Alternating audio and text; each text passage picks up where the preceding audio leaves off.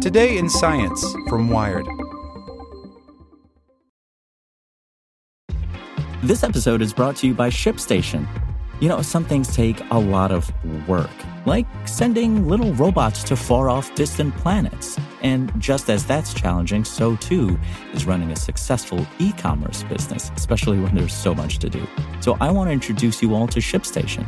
Now, I love using ShipStation because of its easy-to-use dashboard, which makes managing orders and printing labels a breeze and super smooth. Oh, and the customer service is just out of this world.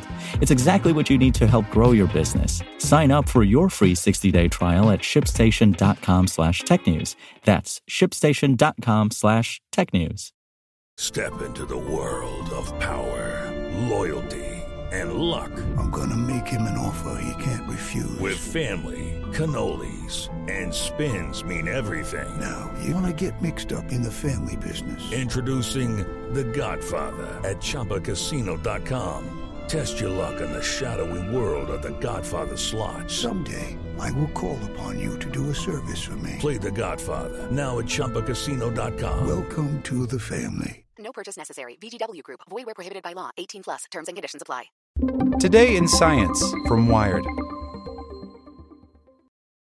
A clever way to map the moon's surface using shadows. How shade is cast reveals details of the rugged lunar landscape, allowing NASA to create 3D models for astronauts and rovers. By Theo Nisitopoulos. As early as 2025, NASA's astronauts will be back on the moon. It will be the first return since the 1970s and the first time humans will explore the moon's south polar region. What they find there could change the course of lunar exploration. They will be investigating areas inside deep craters where the sun never rises above the surrounding walls. In these permanently shadowed regions, frigid temperatures may have persisted long enough to have trapped water frozen below the surface. Such ice could potentially be used as drinking water and as a source of fuel, helping future explorers spend longer periods on the lunar surface. But before any of this can happen, NASA needs to select a safe landing site with navigable routes to these potential water deposits. It has drawn up a short list of places to touch down using high-resolution models of the lunar surface. Now there is a new tool that could help determine which is best. Researchers have developed an additional novel way of creating 3D maps of the moon's surface that could offer increased assurance of the actual terrain that explorers and rovers will encounter. The approach is rooted in a technique that has been used for approximately 50 years, using shadows to reveal the topography of the moon's surface, such as changes in elevation within craters or the steepness of slopes. It's natural for our eyes to see the shapes and forms of objects when we look at shadows, says Iris Fernandez, a geophysicist at the Niels Bohr Institute at the University of Copenhagen and lead author of the study detailing the new technique.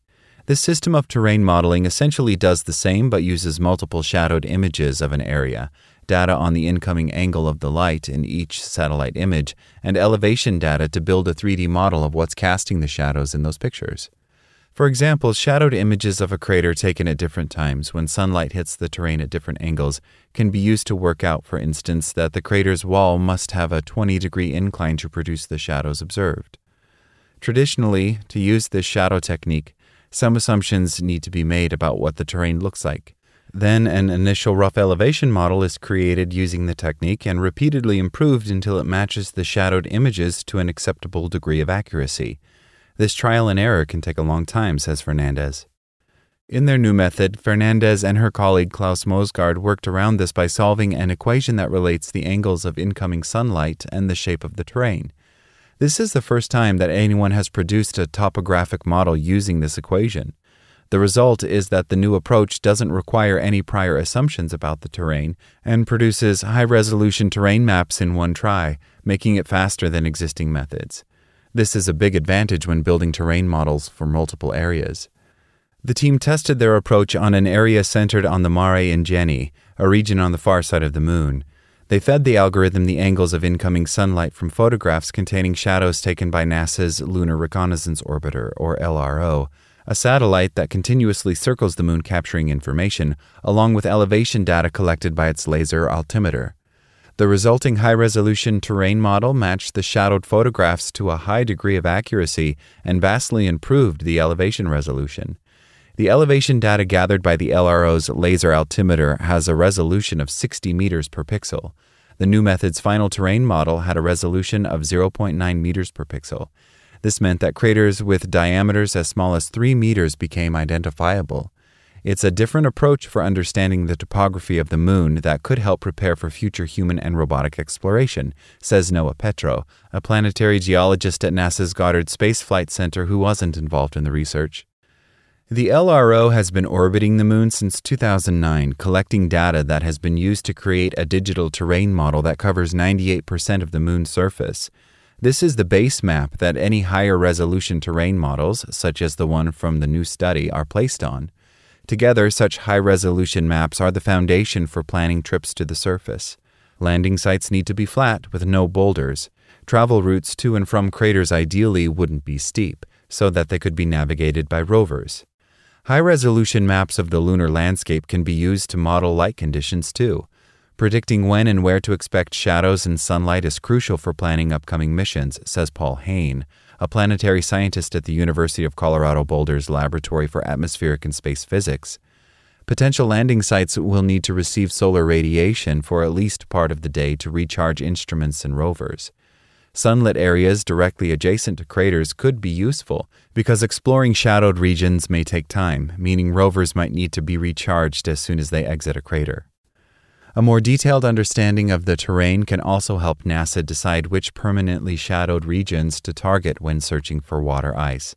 For example, the steepness of crater walls can provide insight into how long ago the crater formed and whether the shadows and temperatures could have persisted for long enough for water ice to be present. We often need highly accurate terrain models to turn a snapshot into a time history, to find the cold traps where ice might be stable for long periods, says Hain.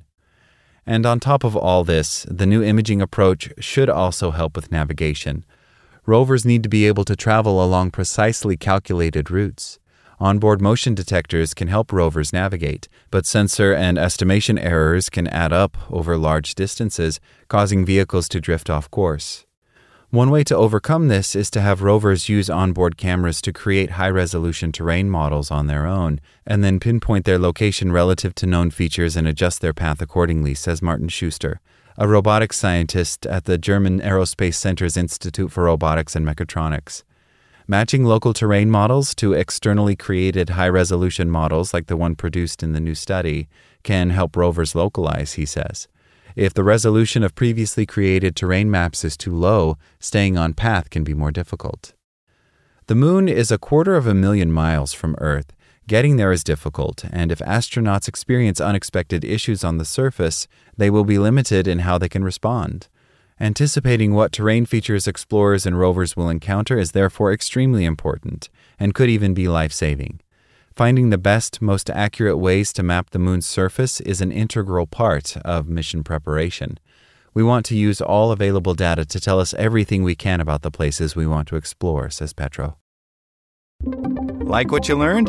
Subscribe everywhere you listen to podcasts and get more science news at wired.com/science.